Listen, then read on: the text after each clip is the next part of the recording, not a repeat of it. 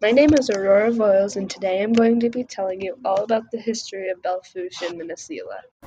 Belle Fourche and Minnesela were little towns from the start. As Belle Fourche grew, Minnesela seemed to shrink. The little town of Belle Fourche was flourishing. The population had just reached 1,500. More businesses were added to the downtown area. More families were moving.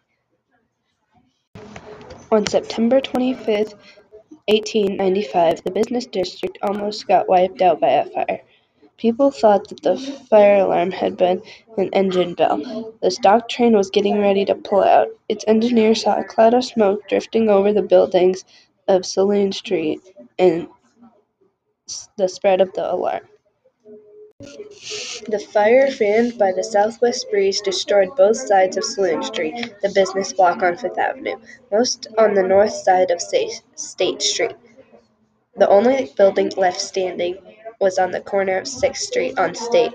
Windows on the south side of State Street were cracked by the intense heat inside.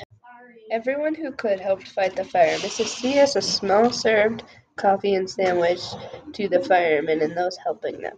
Within 24 hours, the men and their teams were working on clearing the rubble and preparing for the work for the rebuilding. 3 months after the fire, the list of buildings were either complete or nearly so.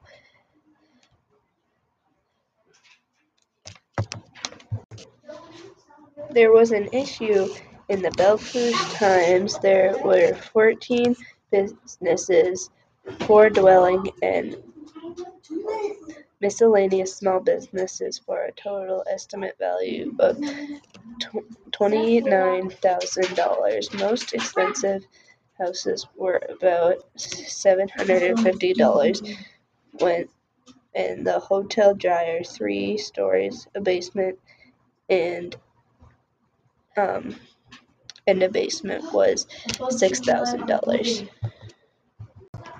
And now you know how Minnesela and Belle Fourche came to be.